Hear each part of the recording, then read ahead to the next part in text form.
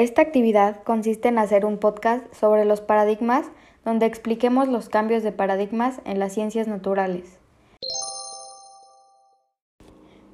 Primero que nada, ¿qué es un paradigma? El paradigma es un conjunto de teorías o una idea que nosotros tenemos sobre las cosas.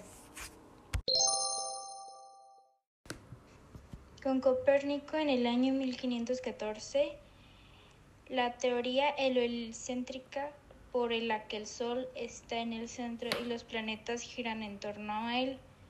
Un siglo después, Kepler y Galileo Galilei apoyaron su teoría e incluso Kepler dijo que las órbitas de los planetas eran elípticas.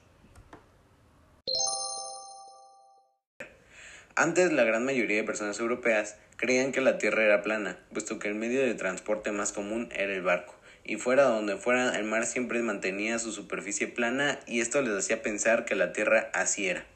Hasta que Cristóbal Colón demostró lo contrario. En el segundo viaje de Colón, pudo observar el eclipse lunar del 14 al 15 de septiembre de 1494 y, comparando sus horas de comienzo y fin con las registradas en Cádiz y San Vicente en Portugal, certificó definitivamente la esfericidad de la Tierra.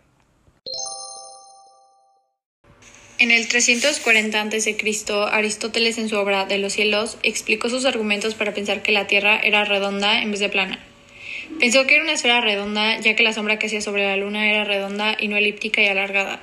También porque la estrella polar se observaba en diferentes posiciones y estaba en el polo norte o en el sur. En lo que se equivocó fue en que la Tierra era estacionaria, y el Sol, la Luna, los planetas y las estrellas giraban a su alrededor.